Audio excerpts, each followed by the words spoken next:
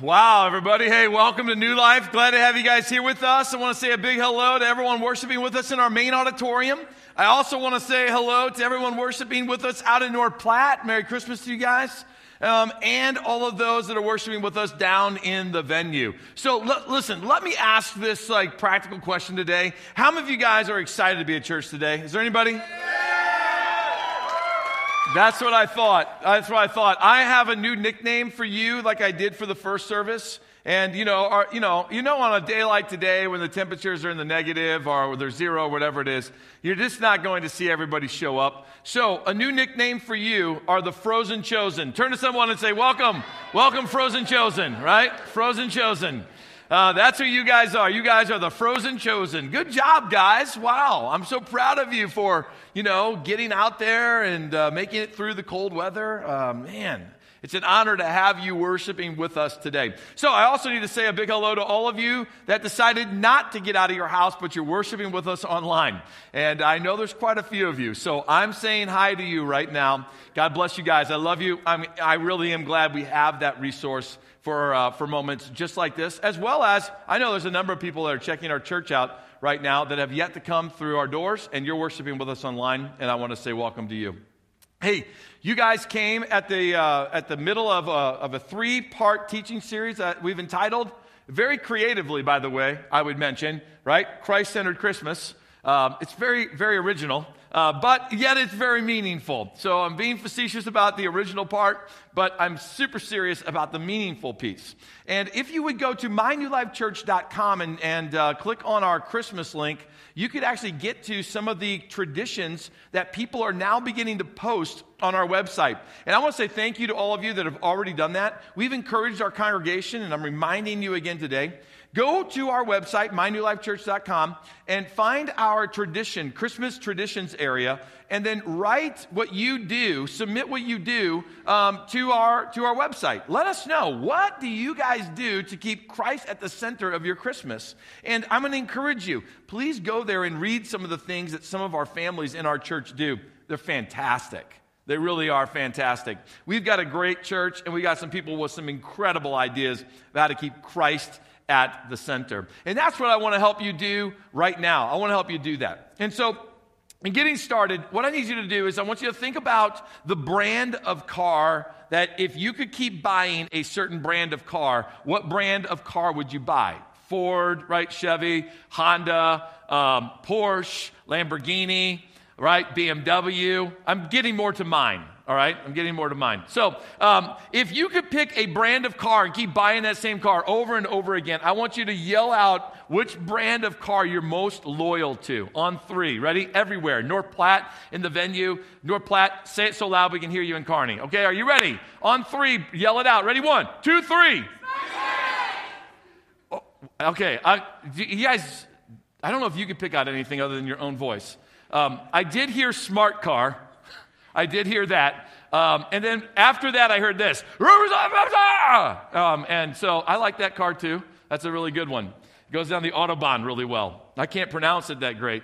But brand loyalty is important. Like, companies want you to be loyal to them. I remember growing up in my home, my grandfather and my father, they were like Mopar guys. Now, for some of you, you're too young, right? You're too young to even know what the word Mopar is. But my first car was a 1964 Mopar. It was a Plymouth Barracuda, right? At 16 years old. I'm talking 8 cylinders. The whole thing. It was probably not smart for my dad to give me that car, but he did, and I thought it was kind of cool. So we grew up thinking Mopar was the only kind of car a person could own. Why would you ever own a GM car? And now you don't even see the word Mopar anymore. So anyways, I don't know who won on that whole ordeal. But Buick, as an example, they want you to be, more brand loyal. They want you to trust them more than you would trust, like, let's say, Toyota. It's the same thing with all different industries, like United Airlines. They want you to trust flying with them more than you would trust flying with Delta. Or an Apple, the Apple company. They want you to trust them and their products more than you would trust Samsung and their products. Right? Because loyalty matters. And loyalty to a product really gets built out of trust. It's trust in the fact that you think that this item is going to last longer than another item. or that this item has better quality to it, and it's a better, purchase for your own money. So you trust that, or you trust that the company is more reputable than another. Well, let me ask you now about your faith. How well do you trust your faith? See, at this time of the year of Christmas, it's a great opportunity to ask yourself, do I actually trust my faith? Right? I'm going to tell you today, your faith in Christianity must be trusted in a greater way today in 2016, getting ready to roll into 2017, than it's probably ever needed to be trusted. There's things and ideas and concepts that are constantly bombarding a Christ-centered lifestyle. There's all kinds of, myths and legends and, misbeliefs even, and documents that are written and scrolls that are, perceived to be uncovered, and different things that have happened that they just keep trying to attack the heart, the center of a Christ-centered faith. And I'm not even scared of those things. But what I am scared of is Christians and churches that have no backbone to their faith. That concerns me. The attack that comes, or the ideas that come from the outside in, that keep bombarding it, those are always going to come. It's the problem is when the heartbeat behind what we believe and why we believe it, if that's not there, then we got some serious problems. So as an example, recently America was just surveyed, and we found out that 65% of Americans believe that the 4 crucial components of the Christmas story are actually true. If I even had to ask you, what are the 4 crucial components of the Christmas story, could you even identify them? Let me just tell you what they were, all right? Number 1, the manger. That Jesus was laid in a manger. That's the first cornerstone. Now, you might not understand why that's so important, but today's message, I'm gonna lay the foundation for you. The second one was that the shepherds had an angelic revelation, that angels showed up and spoke to the shepherds. That was the second one. The third one was that the wise men actually came. And then the fourth one is probably the most obvious one, is that Jesus is born of a virgin. Now, those are the 4 crucial components of the Christmas encounter. 65% of Americans said, sure, I believe that. Yeah, I believe it. Now, I don't know about you, that kind of surprised me, number 1, that they believed it. And as I kind of started to think about it, I thought to myself, okay, I could see that. I could see Americans answering questions going, sure, I believe that. Yeah. But do they know why they believe it? Do you even know why? Do you know why it's so important to believe that Jesus was laid in a manger? Or have you just always kind of just overlooked it, like it's just part of the nativity scene? Like, why does it really matter? Or that the shepherds were told the story by angels. Why does that even matter, other than the fact that angels showed up? Or why does it even matter that the wise men came? What's so important about wise men coming? I mean, and then the most obvious one is, and I think this is where we kind of come to a consensus for most Christians, is that it's really important that Jesus was born of a virgin, right?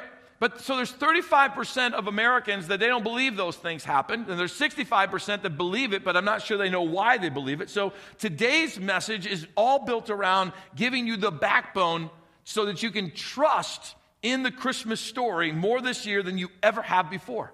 So it's not just a day that comes and it goes. It's not just another holiday that rolls around every 12 months. So I'm going to tell you right now, you're going to want some paper. All right, because I'm gonna give you some serious stuff about Christmas. In fact, I'm gonna lay out the case for why you should trust Christmas more than you've ever trusted in this. That it should move from trusting in the Christmas encounter, from trusting even in a Christmas story. This isn't just a story. This isn't a fairy tale. This isn't just something that has happened to make its way into the Bible. Now, if you don't have paper to write it down, please go back to mynewlifechurch.com right after this service, and you'll be able to watch this sermon in our on-demand area. So please, you're going to make your way there. Why is it so important? Well, first off, it's this reason, that the Bible is 100% true or it's 100% fake, and there is no middle ground. Contrary to popular belief, you don't get to choose which scriptures you're going to believe and which ones you're not going to believe. You don't get the choice with God's word, at least, to pick which stories are true and which stories are not true. 2 Timothy says this about this concept. It says that all scripture, say that with me, all scripture All Scripture is God-breathed, right? And it's useful for teaching, rebuking, correcting, and training in righteousness. All Scripture is God-breathed, including the encounter that happens at Christmas. So it takes faith and it takes trust. It takes faith and trust to follow Jesus. And I'm just going to tell you right now, to trust that all Scripture is God-breathed is faith and trust. It's always been that way. That's what God looks for in relationship with Him.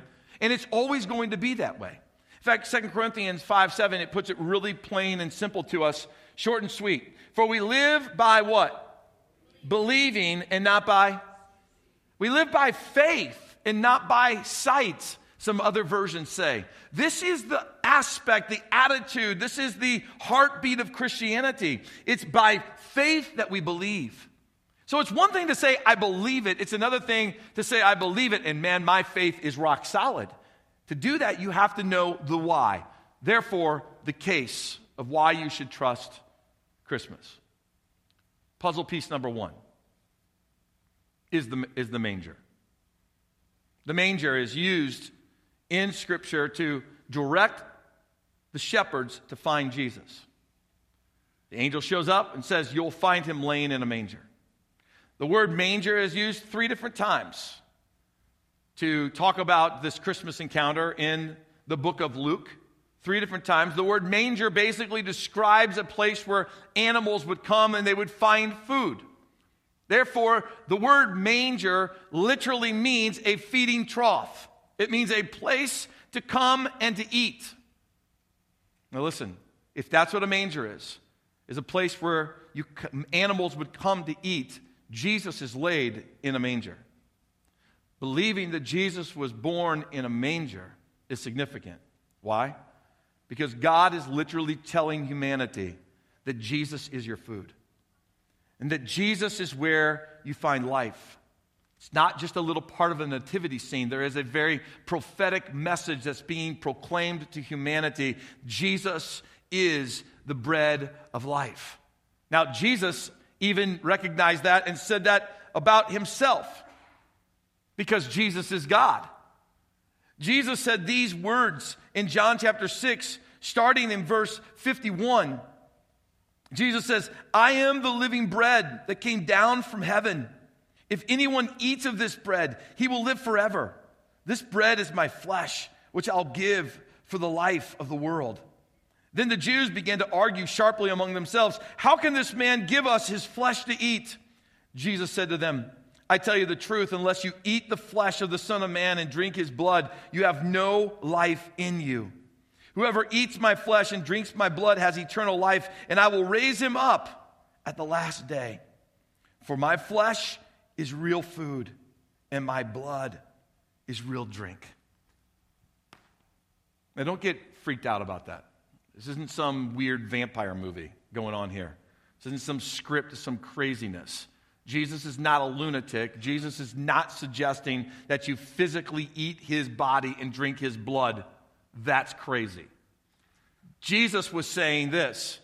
What you need to do is, if you don't accept me standing here in physical form, if you don't surrender and allow me in physical form, Jesus who came to live a sinless life and to die on a cross, if you don't surrender to this, then you'll never have life. If you don't come to a point of faith and believe that the very blood inside of me that's going to run down the cross is to cover your sins, and you need that because there is no other way to get to God, you're not going to have life. That's how Jesus came. Jesus came in a manger. The bread of life came laying in a feed trough for all of humanity. And without trusting in the Christmas encounter, Jesus is never going to be the bread of life for you. And I realize, I got it. This is really hard to swallow. And it was for those that were there at the time. And that wasn't just a good pun right there. It's hard to bring humor in at moments like this. I'm just telling you. It takes a lot of work, right? When you're talking about eat my flesh and drink my blood to bring any humor in, guys. So just appreciate that for a moment, will you? Let that soak in for a moment. It was hard for those people who heard that message. Verses later, in John 6:66, just a few verses later, here's what people did after Jesus told them, I'm the bread of life. At this point, many of his disciples turned away and they deserted him. If you find it hard to accept that Jesus is the food for humanity, that he is the bread of life, the Savior of the world who came to set us free, and that he came in a manger. If you find that a little hard to wrap your head around, just know this, a lot of people did. Some even deserted him. My challenge to you today is not to desert him, though, but allow the manger to be a powerful and prophetic symbol of life for you. Put it into your equation of why you should trust Christmas. But I'll continue the case. Puzzle piece number 2. The shepherds, their angelic revelation. Can you imagine what it was like that day that Jesus was born and the shepherds are out in the fields and the night, has struck and maybe it's cloudy and the moon's, the gleam of the moon isn't shining through completely and it's dark and all you hear is the sheep and the lambs and they're making the noises that they would make, and I'm not going to do that. All right, you can have them in your own head. All right? And all of a sudden, the heavens open up, and there is this angelic being that starts proclaiming to you that this powerful moment has taken place. And in fact, in that moment, this is what the angel said to the shepherds in Luke. It says this in Luke chapter 2, don't be afraid. I bring you good news, right? That will bring great joy to all people. The what? The Savior, yes, the Messiah, the Lord has been born today in Bethlehem, in the city of David. The angels came to tell the shepherds this one powerful statement. The Savior of the world has come. What kind of a Savior? The Savior that was to set men free from their sins. Right? The Savior that was sent so that humanity could once again be connected with God. How? Because he was going to live a sinless life and he was going to give his life on the cross. He was going to be, watch, the sacrificial lamb. Why did the angels show up to shepherds? Why did the angels show up to like a women's group that was studying the Torah at the time?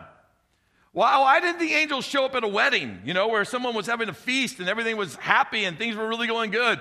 Why did the angels show up, in the city square where, hustle and bustle may have been going on? Why did the angels show up to a party someplace or to a club someplace? Or why did the angels show up outside the city to a bunch of shepherds? Could it be that prophetically the angels were making a statement? The very sheep that you're raising, which a lot of theologians and historians believe that those shepherds were raising and taking care of sheep that were going to be used in Jerusalem that was just a couple of miles away, a couple of miles north of Bethlehem, that those sheep were being raised so they could be sold, that they might be used in the temple to be slain in an Old Testament principle for the sins of humanity. And now an angel shows up to the shepherds. They understand what it means, that the Savior, they understand that what they raise gets slaughtered for the sins of humanity. And now they're being told that the Savior of the world has come and he's going to give his life. He is going to become the ultimate sacrifice. See, there's 3 powerful, life-altering reasons why you should believe in the shepherd's encounter. 3 of them. And the first one is that the angels made their proclamation to the shepherds because Jesus was the ultimate sacrificial lamb. That's the first one. Maybe you've never tied that together before. But that's how Jesus came. Even John the Baptist recognized this years after Jesus' birth. The first time John saw him, in John chapter 1, take a look at what he said. John saw Jesus coming towards him and he said, look, the what? The Lamb of God. Who does what? Takes away the sin of the world. That's the first reason why you should believe that the angels show up to a bunch of shepherds. But that's not even it. That's not the end of it. The second reason why you should believe that is that the angels made their proclamation to the shepherds, foretelling that Jesus would be the ultimate shepherd of humanity. Not only was Jesus going to be the sacrificial lamb, but he was also going to be the ultimate shepherd. And Jesus said this even about himself in John chapter 10. Jesus said, I am the what? The good shepherd. And the good shepherd does what? Sacrifices his life for the who? For you and me. The second reason why angels show up to shepherds instead of anyone else is to prophetically proclaim that the good shepherd has arrived. The one who, that if you put your complete trust in the Christmas encounter, can be your provider and can be your protector. The shepherd, the good shepherd, Jesus. The one who said, I speak and my sheep know my voice. And they get called out from the rest of the herd. But there's a third reason why you should believe this. And that's because the angels made their proclamation to the shepherds, who were considered to be the lowest of common man, which was God's way of declaring to humanity, I've come for all. If you're here today and you feel like, man, how can God's grace ever reach me? Jesus was proclaimed to the shepherds, the lowliest of the low, so that all of humanity would realize Jesus came for everyone. And that the grace of God today is available for you. That if you're wrestling with faith in Christ today, you need to know you have not traveled so far that the grace and the love of God can't reach out and grab you right now. It's exactly who God is and what he wants to do. Puzzle piece number 3, though, of the case of why you should trust Christmas and the Christmas encounter is the wise men. The wise men considered to be some of the smartest men on the planet. They journeyed for months, if not years, to literally get to Jesus and then have to make the same journey all the way back home. They brought some of the most expensive gifts of their time, but you do realize that your classic nativity scene is wrong. They did not show up in the barn next to the manger where the baby Jesus was laying. They showed up later on, months and years later, when Jesus was a toddler. Can you imagine that? You are the wisest of the wise, carrying the richest of the richest kind of things, and you show up, where is Jesus? And he's a toddler running around. I don't know about you, but I have never really seen toddlers that I really wanted to be my leader. I've never seen a toddler that I went, wow, now that's a smart toddler. No, normally it's like a toddler, you're like, hey, kid, get your hands off that stuff, that's expensive. Or, hey, stop making fingerprints on my windows. Or, seriously, this is the 5th diaper of the day. Are you serious? Right? I mean, when you see a toddler, that's the way you see him. But the wise men came, and they came asking a question. And even when they saw the toddler, they realized he is what we've been looking for. Here's the question they came asking in Matthew chapter 2. They said this, where is the newborn king? That's the question. The wise men came looking for a king. When Mary was told she was going to have this baby, the angel told her that Jesus was going to be a coming king. Take a look at what the angel said in Luke chapter 1. The angel said, he will be very great, and he will be called the Son of the Most High. The Lord God will give him the throne. Kings sit on thrones of his ancestor David. That's an important statement to remember for later. And he will reign, kings reign over Israel forever. His kingdom, a king has to have a kingdom will never end. Even Mary was told this. The 12 disciples, they thought that Jesus was going to have a literal kingship even in their lifetime. And then the Romans who crucified Jesus, when they crucified him, they hung a sign above him on the cross, and they said, Jesus of Nazareth, King of the Jews. When the wise men came to worship Jesus, they were prophetically proclaiming the fact that the King of Kings and the Lord of Lords has come. Your King has arrived. Your King is here. He's here. And not only is he here now, but God was also proclaiming a kingdom that will come. Because one of the things that the angel said to Mary was that Jesus is going to sit on the ancestral throne of David and rule as the king. Did Jesus do that in the time period that he was here on this earth? And the answer to that is no. He did not do that. When is that day coming? Well, you knew if I was going to build a case, man, I'm going to go all over the entire Bible. Take a look at what Revelation chapter 11 has to say. Then the 7th angel, he blew his trumpet. This is still to come in our own future. Blew his trumpet, and there were loud voices shouting in heaven. Right? What were they shouting? Read this with me. The world has now become the kingdom of our Lord and of his Christ, Jesus. And he will what? Reign forever and ever. There is a day still to come that God prophetically proclaims that Jesus Christ will one day for 1,000 years reign on this earth, and he will sit in Jerusalem at the ancestral throne of David. I'm telling you that when the wise men came to worship the toddler Jesus, they came prophetically proclaiming that you and me, we have a king, and his name is Jesus. And my encouragement to you is to let the king reign in your heart here on this earth, because that's the first kingdom that he wants to rule. He wants to rule the kingdom of your heart. And that one day we will be part of his kingdom in the life to come, where he sits on the throne and he reigns as King of Kings and Lord of Lords. Powerful, powerful why the wise men came. But then last but not least, the fourth piece of the puzzle is the virgin birth. This is pivotal to our faith. Trusting that Jesus was born to the Virgin Mary will either allow Jesus to become God, or he's just going to be another good prophet. So when you trust that Jesus was born of a virgin, you establish the deity of Jesus as God.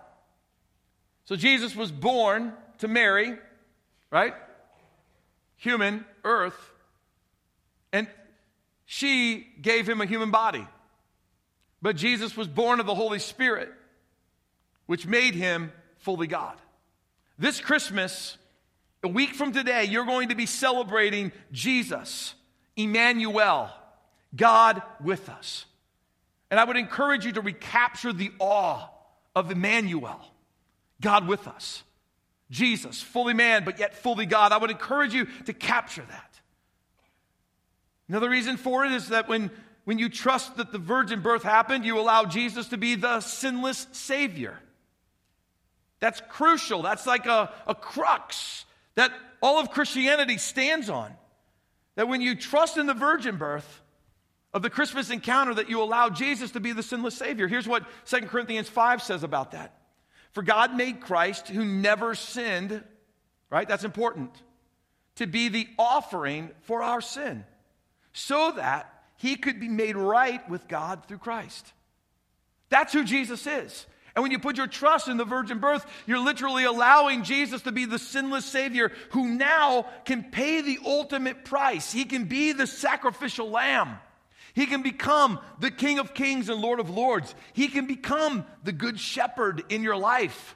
But if you don't put your faith and your trust in the virgin birth, then Jesus never gets to become the sinless sacrifice that's laid down for your life and for mine. He never becomes the perfect sacrifice.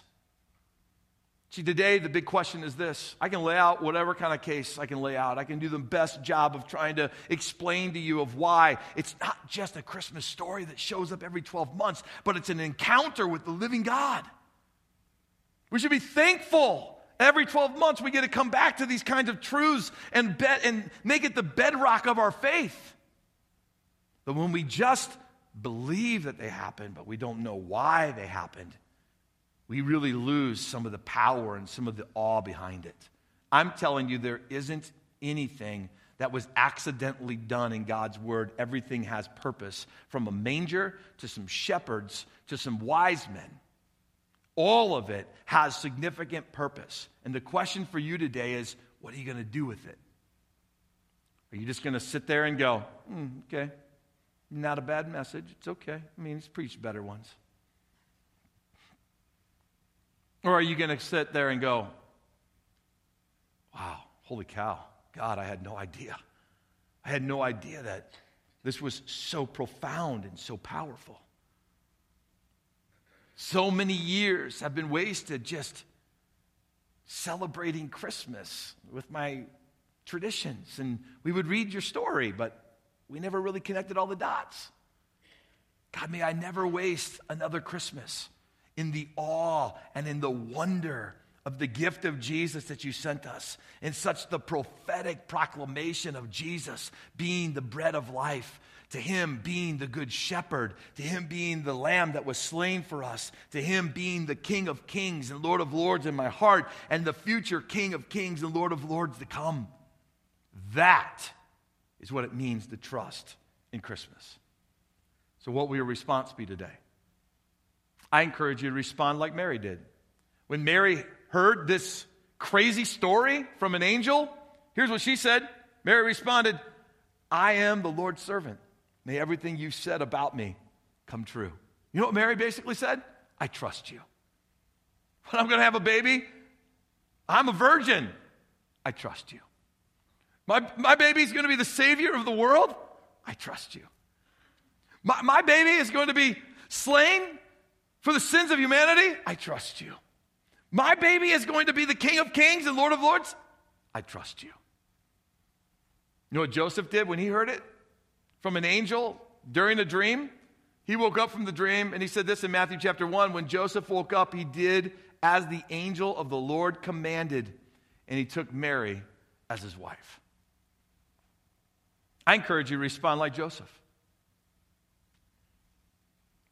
My wife, who we've never had sex with, is going to have the Savior of the world. I trust you. This baby is going to be slain for the sins of humanity. I trust you. He's going to be the Good Shepherd. I trust you. He's going to be the King of Kings and Lord of Lords. I trust you. See, my encouragement to you today is you respond just like the two of them responded. Respond in awe in your worship to God today. Respond to altars that we have in the front of this auditorium, the one in North Platte and the one in the venue. Respond to these altars. These altars are for the hungry that say, God, there's so much of your word that I believe, but I don't know why I believe it. Help me open up my eyes so I can see the power of your word, that my faith would go deeper than it's ever gone before. Or the altars are for the hungry that just want to come and say, Jesus, you are greater than I ever imagined. And I just come to worship you and kneel down before you and proclaim who you are. Use this time that we call response to God. Use this as your moment to respond to the living King of Kings, Lord of Lords, Good Shepherd. He's here for you to seek him. He's here for you to find him today. Why don't you stand with me and let's worship. Lord, we are so in awe that this Christmas encounter is so much more than maybe what we ever imagined or thought, or that the meaning behind things is so much deeper than I've ever maybe considered before. Lord, I pray that that's happened today. I pray that there's a trigger inside of everyone's heart that hears this message that's just saying to themselves, wow, God, faith is so much bigger than what I thought. Believing in you, trusting in you is so much bigger than what I imagined. But Lord, I also pray that today, as pieces of a puzzle came together and those 4 significant moments of the Christmas encounter become so real that, Lord, it would cause us to worship you with awe today. It would cause us to worship you with a hunger. It would cause us to worship you, God, with an excitement in our heart that, Lord, this isn't some fallacy. This isn't some just legend that was passed down from generation to generation, that, Lord, there was well thought out significance to all the Old Testament prophecies that we didn't even talk about, to the significant moments that took place and all the prophetic things that were to come from that amazing day that we call Christmas. We trust you, Lord, and we choose to worship you this day. In Jesus' powerful name, amen.